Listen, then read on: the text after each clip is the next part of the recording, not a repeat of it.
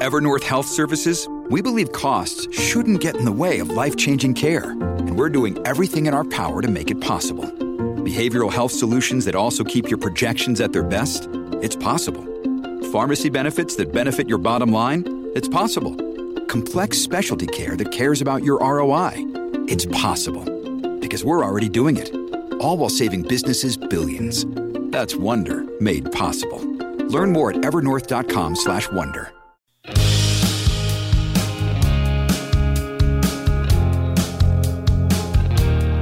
The promise of America is being squandered. How are we going to restore our nation back to a sensible, citizen-centric government? This is my country, and I'm proud to call it home. This is my country, and I'll never stand alone. It's time for populism with a purpose. Welcome to Reimagine America with Joyce Cordy. Joyce is a businesswoman, not a politician, and she's here to offer pragmatic, possible, and post-partisan solutions for the 21st century. This is my country, from sea to shining sea. Now, your host for Reimagine America, Joyce Cordy. And good morning and welcome to the Reimagine America Radio Hour. Well, 2 weeks ago it was freezing and pouring. Today, it's going to hit 100 degrees. You know, I don't know if it's El Nino, if it's climate change, but it's certainly crazy weather. So, well, technically it is climate change. The climate has changed from being cold to hot, right? yeah, but what happened to Goldilocks? I kind of like it in between. You know, It's gonna cool off later this week, folks. It'll be fine. It'll be fine. You didn't listen to the news last night. It's like going to be in the 90s around here through Thursday. Yeah, it's going to be 100 today, so it's going to dip down into the 90s. Oh, Vince, you're so technical. But we digress. Because, you know, this week, it was not only the D-Day commemoration, which we'll talk about at the end of the show. It was the craziest week in politics we've seen in a while. Do you know that there are 19 Democrats in Iowa today? I mean, if you're an Iowa Democratic voter, how do you figure out which event you want to go to? I think that's like one politician to every 5 or 6 voters at this point. But the reason for that is that there is a Iowa newspaper poll, which is supposed to be very, very accurate and representational, and it's out on Tuesday. So that's why everybody except Joe Biden is in Iowa today, and Joe will be there on Tuesday. Does he know something about the poll that we don't know? Anyway. I didn't come to make you crazy this morning. In fact, I want to cool you down because it's going to be really hot out there. I want to give you information that'll help you to make an independent judgment about what you heard and saw this week and to encourage you to act on those judgments. Because as the intro says, I'm a businesswoman. I'm not a politician. I start with the numbers, and the only thing I care about is results. And lately, I don't think we're getting a lot of results for you and me, the American middle class, the taxpayer. So why don't we talk a little about what was in the numbers this week? Well, that $19 billion in desperately needed emergency relief from Puerto Rico to Paradise, California, has finally passed the House. And the president will sign it sometime this weekend, they say. Subject to change without notice. But on the subject of Paradise, talk about people who can, you know, the strength of the individual, the strength of the family, and the importance of community.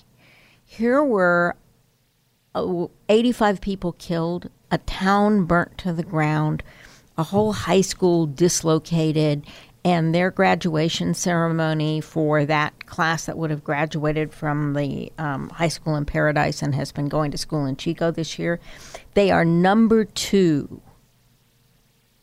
in the northern state in math. Imagine that. You're living in a tent, you're living on somebody's couch, everything you know and knew in your life is gone, and you still have that level of focus. I think we need to applaud those kids and wish them well on the next step in their journey toward adulthood and the rebuilding of Paradise, California. But lots of other stuff happened this week. Well, the entire hemisphere sighed a sigh of relief on Friday when President Trump tweeted from Air Force One that he was going to withhold that 5% tariff on all goods coming from Mexico, at least for the moment. It's a 90-day deal. If we have time today, we're going to talk a little bit about what Congress needs to do in this situation. Another really startling number, 132,000 unauthorized, illegal, undocumented, whatever you want to call those migrants, flooded across our southern border in the month of May alone. And Congress hasn't moved on the $4 billion supplemental humanitarian assistance bill that Department of Homeland Security is asking for. But the House did pass a Dream and Promise Act for dreamers, quote unquote, a magnet. But we'll talk about that as well this morning. But I want to begin right here at home in California. Would it surprise you if I told you there was a typhoid outbreak?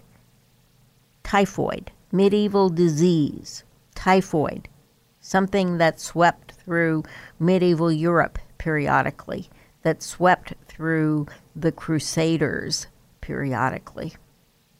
Typhoid is sweeping through the Los Angeles Police Department. And why? Because one of the major substations, headquarters, and big palatial city hall are all rat infested. And they're rat infested because there are big homeless communities within earshot of City Hall. And why is that? Well, you want some numbers? Do you have your coffee? Because you want to put it down before I give you these numbers.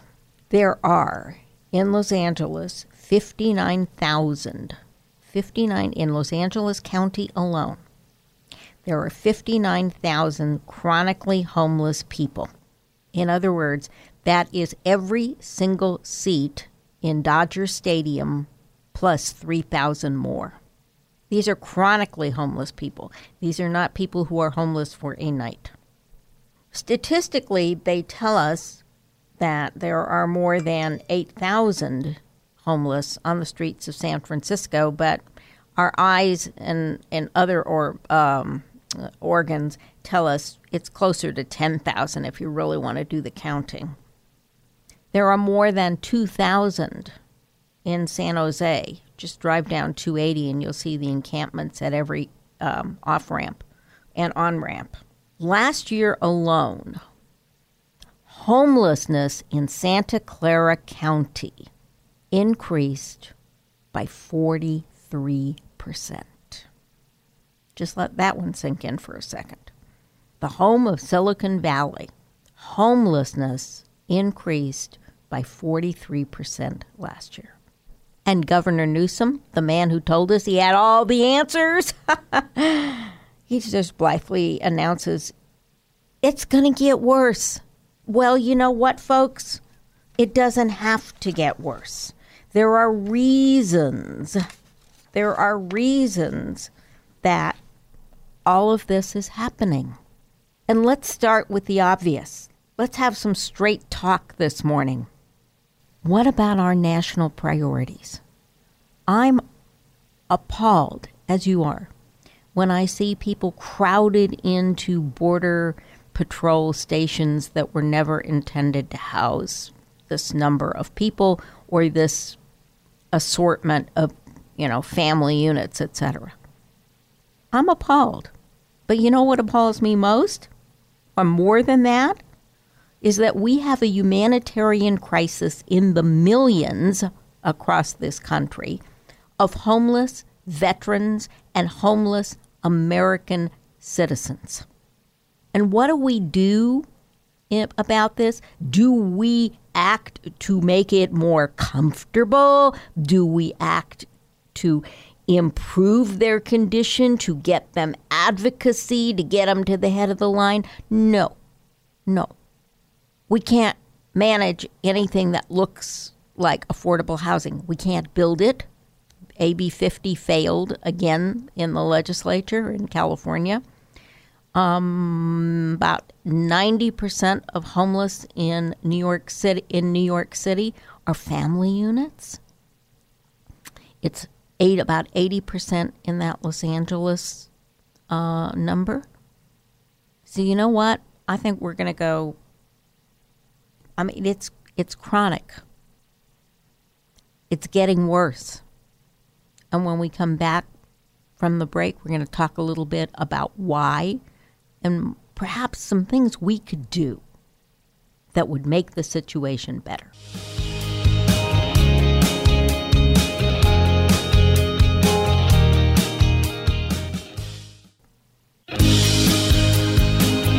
You're listening to Reimagine America. For more information on today's topic, visit reimagineamerica.org. reimagineamerica.org. Now, back to Reimagine America. Once again, your host, Joyce Cordy. And we're back. And I am concerned about the humanitarian crisis on the southern border. And I do think it's a humanitarian crisis. But I'm more concerned about the crisis right here in our own backyard. You know, California is somewhere between the 4.5 and 5th richest nation in the world. So you explain to me how we can have more than 100,000 people living on our sidewalks, thinking they're lucky if they have a car to sleep in and that car can be parked in some relatively safe Walmart parking lot. How does that square with 350 housing units on what Los Gatos calls the North 40, in which the density is so high for these $1 million plus two-bedroom homes that the asphalt is counted as green space?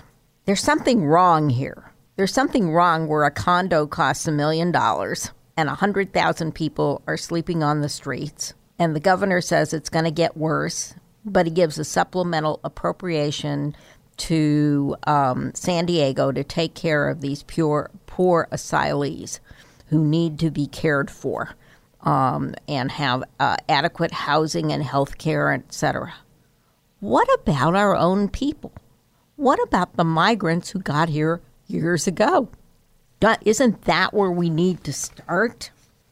So I'm sure you have seen, depending on what network you watch, the outrage, the breathless, hyperventilating coverage of the inhumane treatment of these migrants as they're crossing the border 1,000 at a time, and the Border Patrol is doing the best they can to determine who they are, why they are here, whether they have any immediate health issues, etc., and trying to get them into some sort of a appropriate situation.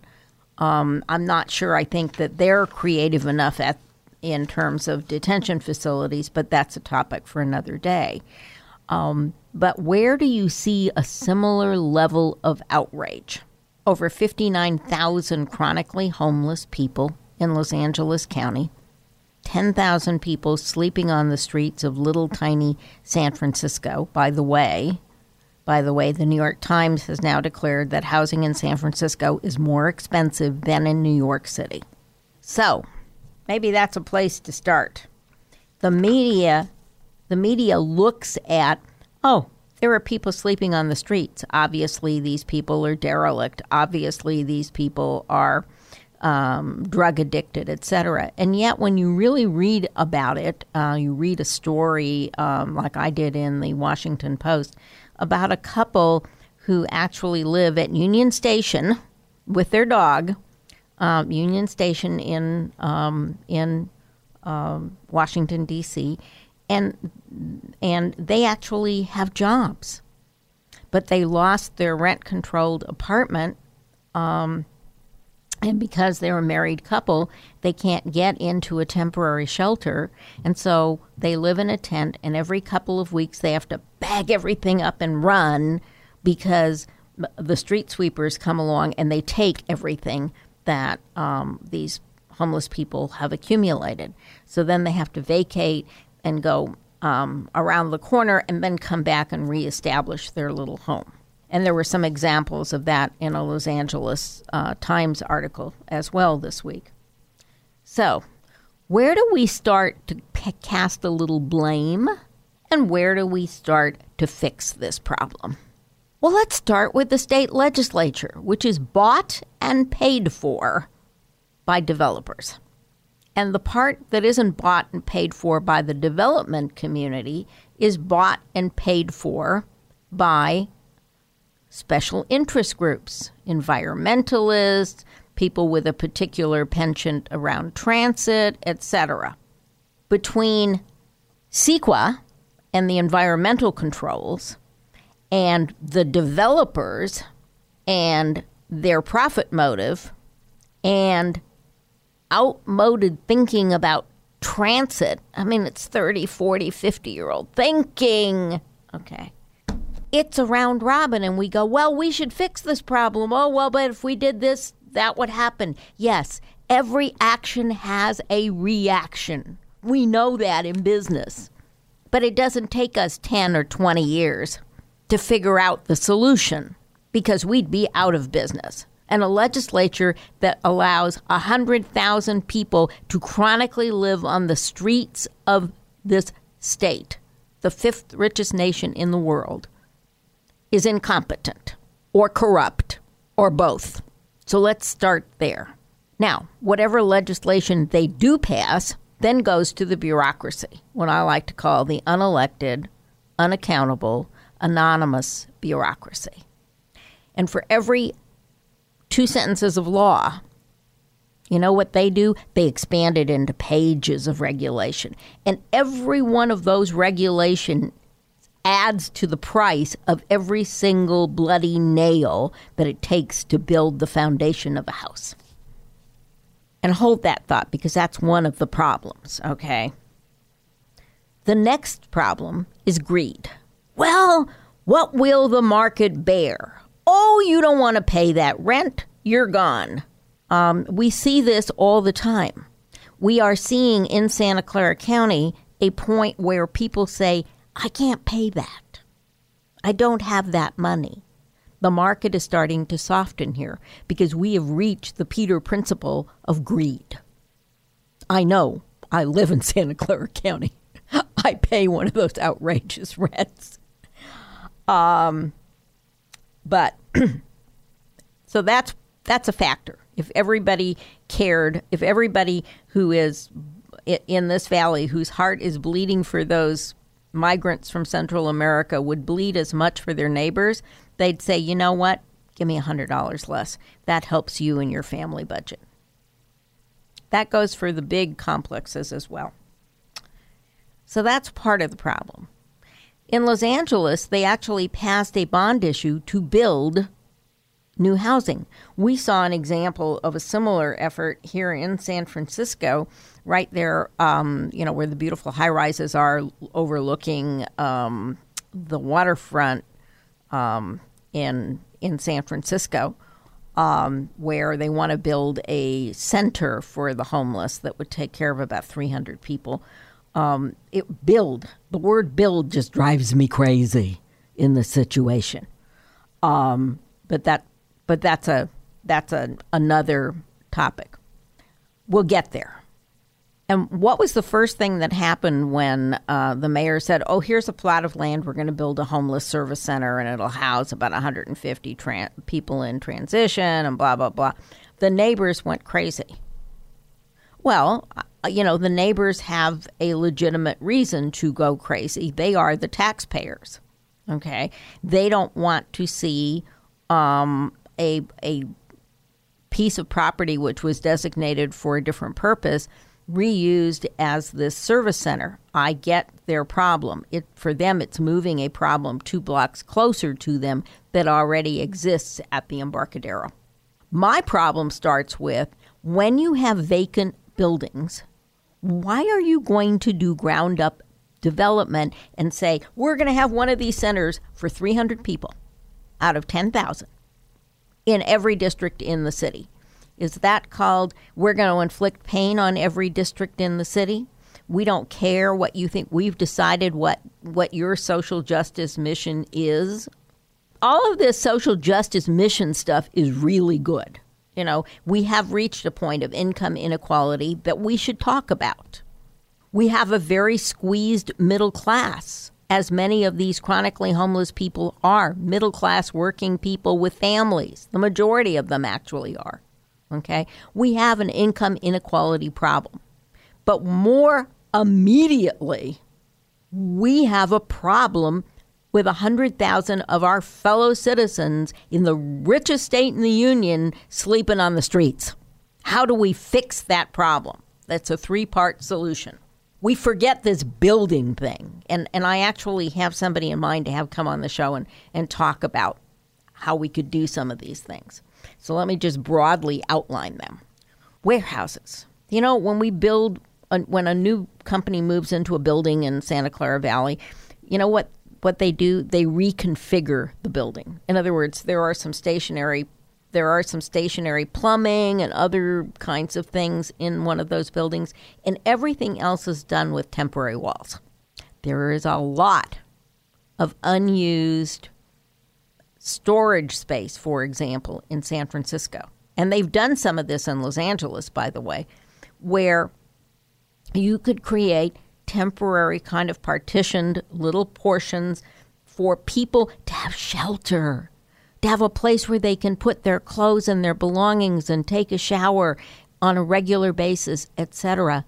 And then we can start to help them with the more permanent solution. But first, let's get them off the streets. And we have the capability and the capacity. What we lack is the will to do it.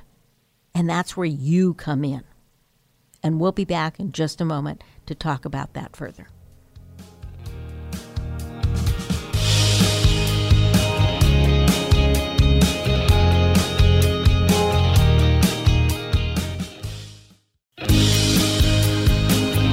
You're listening to Reimagine America. For more information on today's topic, visit reimagineamerica.org. reimagineamerica.org. Now, back to Reimagine America. Once again, your host, Joyce Cordy. And we're back. And we're going to talk just a little bit more about this homeless crisis in California, because you know what? Humanitarian assistance starts at home. One of the ideas that some of the folks in LA have had is that Congress should fix this problem. No, this is a problem we made. This is a problem of greed. There is one thing that the federal government could do, and we'll get to that at the end of this little soliloquy. But this is a California problem. California is going to have to fix it. Back to the numbers.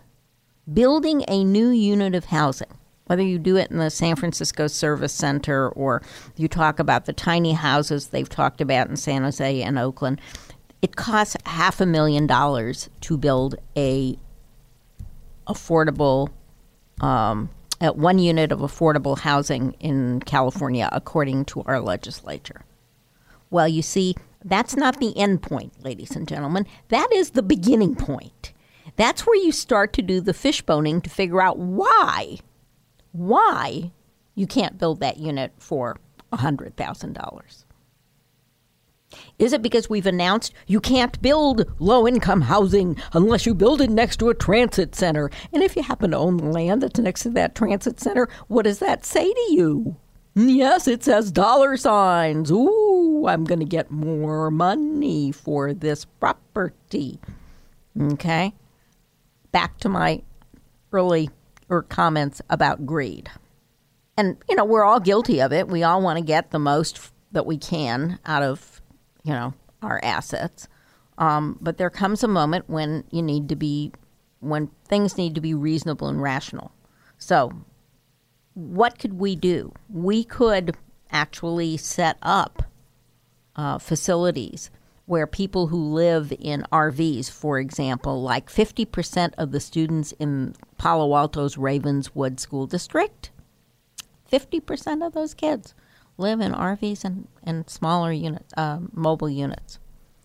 So why can't we find some lot, some area where we could put in some, you know, toilet facilities and so forth, and people could safely park, and there'd be some police patrol, etc. That would be a first step. That would be a first step. But the city of Palo Alto is planning to do just the opposite. If you have driven down El Camino and you've seen the row, block upon block, of RVs parked on the street, people are living in those units. In September, Palo Alto is going to ban them. Now, they haven't said we're going to relocate you to this better, more humane environment. No, we're just going to ban you. That's how we're going to fix the problem. Maybe they can all find parking around Facebook. Maybe that would be, you know, that's pretty close to their headquarters are in East Palo Alto. And maybe that would be a solution. But I don't think Facebook views it that way. So if you live in this county, call your county supervisor and say, you know what, I'm happy to see RVs moved off of El Camino Real, especially on Stanford game days. But if you're going to move them, you need to find a humane place where these people can exist, where their children can go to school clean and fed, and where these people are safe. That's the minimum trade-off. I'm trying to be practical here. We also have a lot of unused warehouse and distribution space. We could reuse some of that space. We could also get serious about the small number, between 9 and 20% of these people, it tells us, statistically, are either drug addicted or mentally ill. We used to house those people in very humane state facilities. Maybe that is the answer. I'm not saying throw them into a 19th century insane asylum. I'm saying we should go back to the system we had before Reagan, where we had these beautiful park-like large facilities that were capable of housing people and caring for them on a long-term basis at a cost of less than $100,000 a year plus benefits for sanitary engineers to clean their excrement from the streets of San Francisco. Now, all I am saying in the final analysis is we have a responsibility to ensure that our veterans and our squeezed lower middle class families have safe, permanent housing. And on the route to safe, permanent, affordable housing, we need to be creative about how we create interim solutions that do not require years of construction, that can be accomplished perhaps using some of the homeless labor in a matter of weeks. We can do this, folks, but war is the will. So call your council person, call your county supervisor, call your legislator. This is a problem that California must fix. We have an obligation to our fellow citizens, to our neighbors, to fix this problem once and for all. And we'll be back to talk a little bit about migration and feckless Congress in just a moment.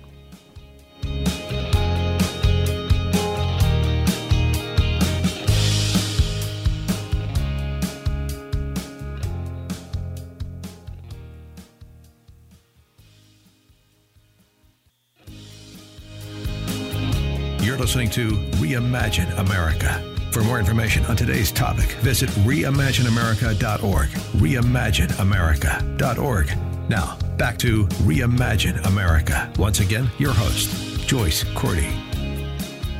And we're back.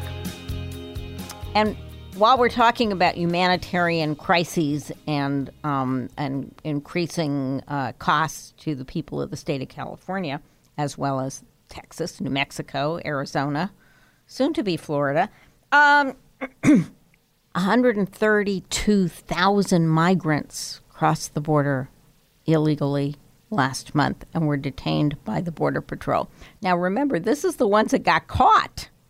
You know, a few of them are so poor, are terribly poor men, young men who are walking the 2,000 miles from Guatemala, but the majority get money sent to them from someone who's already here in the United States, and for between $2,000 and $5,000 a head, the cartel picks them up at the Guatemalan border, puts them on an air-conditioned bus, and in 2 days they're in Brownsville, Texas, with plenty of rest stops and food. Now, the Border Patrol is a law enforcement agency. Their job is apprehend and identify and detain. Their job is not to provide social services, okay? But they are. Today they are not just the apprehension arm of the government. They are also the first responder medical officer, the purser, and the babysitter. And what does the media do? The media runs out there and says, "You are the Gestapo." And then we wonder why people don't want to take those Border Patrol jobs. You also have to be bilingual, by the way. Now you have to be trilingual. You have to be able to speak Mayan, too. So solutions to this crisis do exist. They do not start with 5% tariffs on our second biggest trading partner, Mexico. Okay? I don't want to beat a dead horse, but tariffs are taxes on the consumer. That's you and me. So if you think $2.50 for a large avocado in the winter is expensive, wait until they are $3 because they come from Mexico. It's a blunt instrument, a tariff. But Congress, if it wanted to,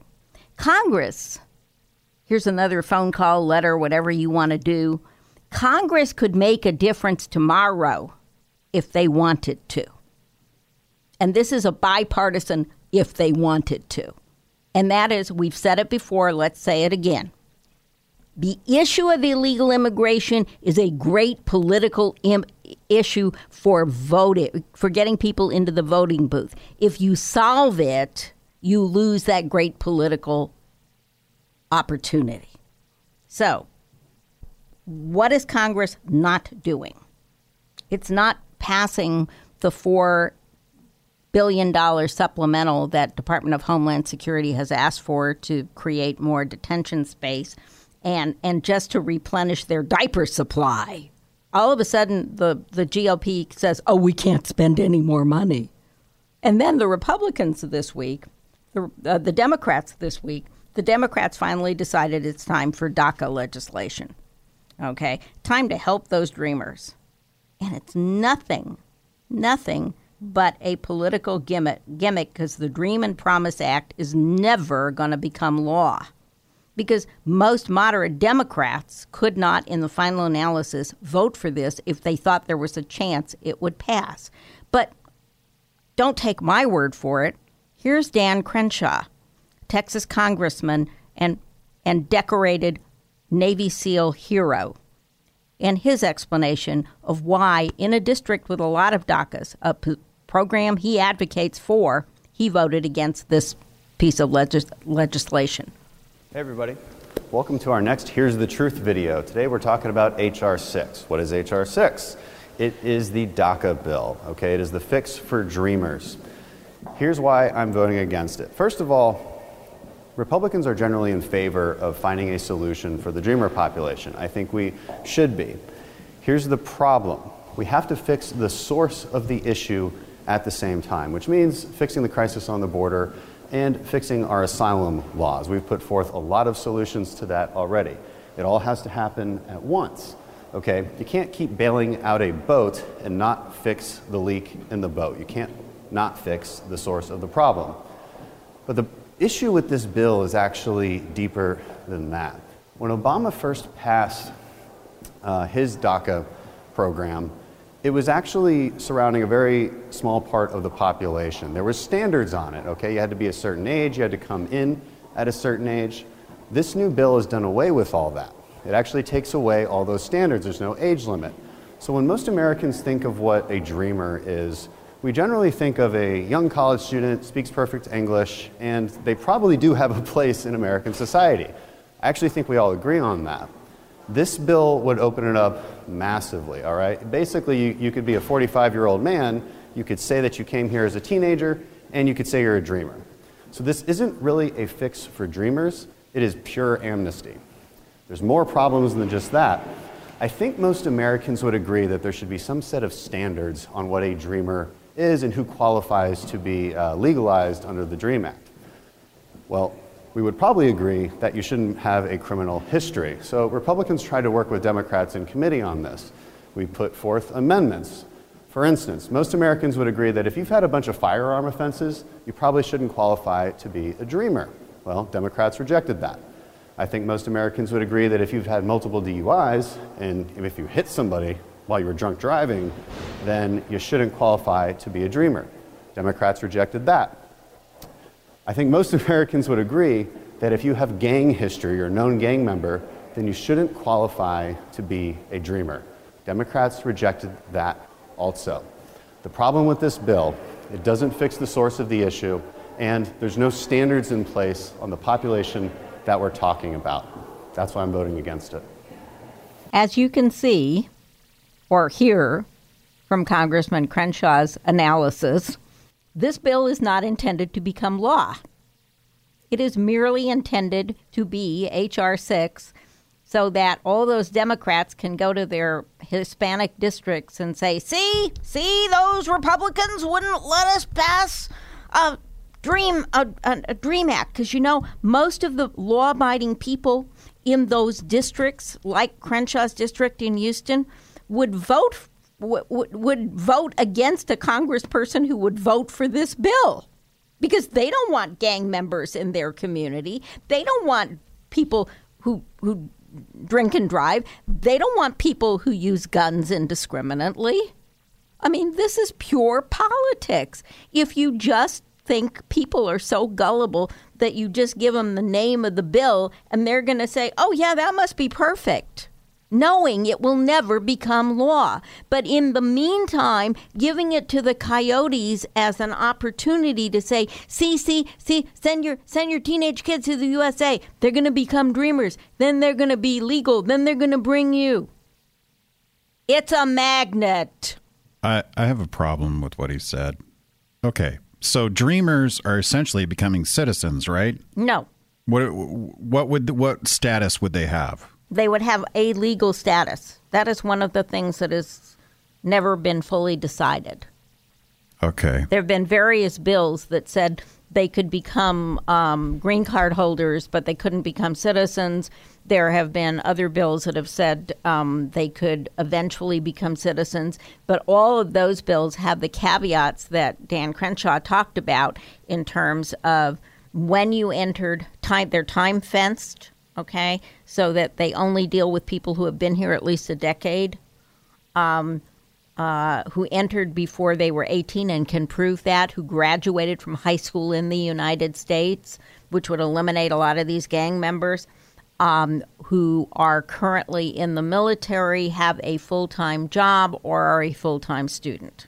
Okay, and the question would be, it would give them legal status. It's never been decided if that would be a special visa type, or it would be a green card, or it would be a path to a green card that would eventually become a path to citizenship. That's the Lindsey Graham solution, is a visa to a green card to eventual citizenship. But there have been provisions that would say you cannot chain migrate your parents into legal status. Okay, so I get that, and I agree that there should be standards for people to be here legally.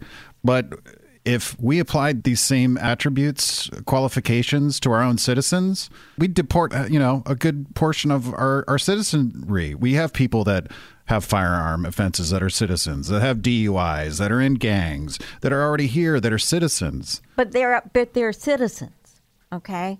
Based on this, shouldn't we revoke their citizenship? Well, hell. Should we make them illegal? No, Bernie Sanders thinks we should let them vote when they're in prison. Bernie Sanders thinks if you're a murderer in prison for life, you should still be able to vote. So there are penalties. If you're convicted of gang offenses, of RICO, of whatever, you go to prison, okay? You do your time, and depending on the state, you lose your right to vote temporarily or permanently, etc. There are implications for committing if you're a citizen, for committing a felony.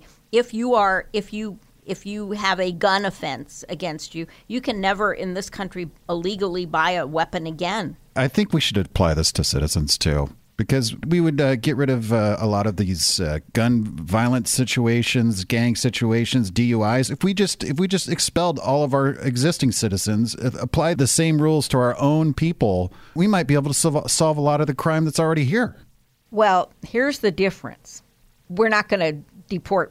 We're not France, and we don't have penal colonies. Okay, but the difference is that these people entered the United States in violation of American law. So there is a basic underlying difference between that person or a citizen. And that is the issue which we're trying to address. Now, the problem that I have with the original Obama solution, while I thought the caveats, et cetera, were fundamentally sound, that we were saying here were a group of people, a subset, who we thought would be credible American citizens, right? The problem was that it was date specific, and I wondered, well, what would you do with people who got here after 2010, who were in a similar situation, whose parents brought them, who were in college, et cetera, but they got here in 2012 or 2014? How do you apply a fairness doctrine to that? Because the issue, the only response to what you are saying is, the question you're asking is that if you are a U.S. citizen and you commit one of those crimes, and you have a record for having committed one of those crimes, there are penalties that affect your rights as a citizen. So there is an equity in that. Fair enough. We need to take a break. Go take a break.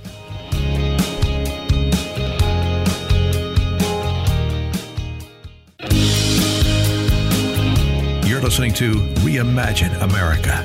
For more information on today's topic, visit reimagineamerica.org. Reimagineamerica.org. Now, back to Reimagine America. Once again, your host, Joyce Cordy.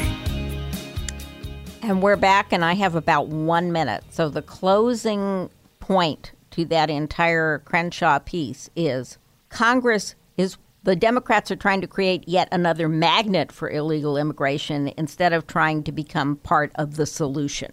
Period, paragraph, end of argument. And in closing, I hope you watch some of the D-Day commemoration, because we can't leave today without stopping to think of the greatest generation at the 75th anniversary of D-Day. And here are a couple of numbers in the last seconds we have this week. 90% of the first wave of soldiers never reached the beach. 80% of the second wave, and yet they kept coming. Would the 1% who serve today be as brave? Unquestionably, yes. But what about the rest of us? What about the rest of us who no longer feel it's necessary to sacrifice for our fellow Americans? So please, be a part of the solution to homelessness in the USA. Turn this into a call of public service.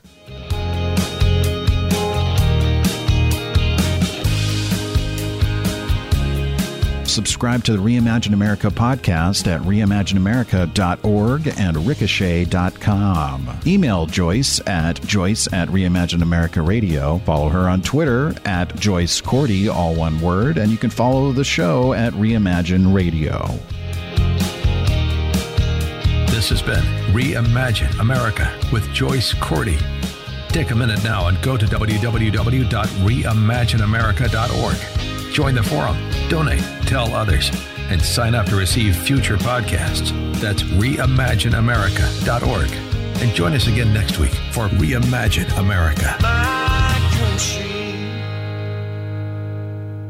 This podcast is a part of the C-Suite Radio Network. For more top business podcasts, visit c-suiteradio.com.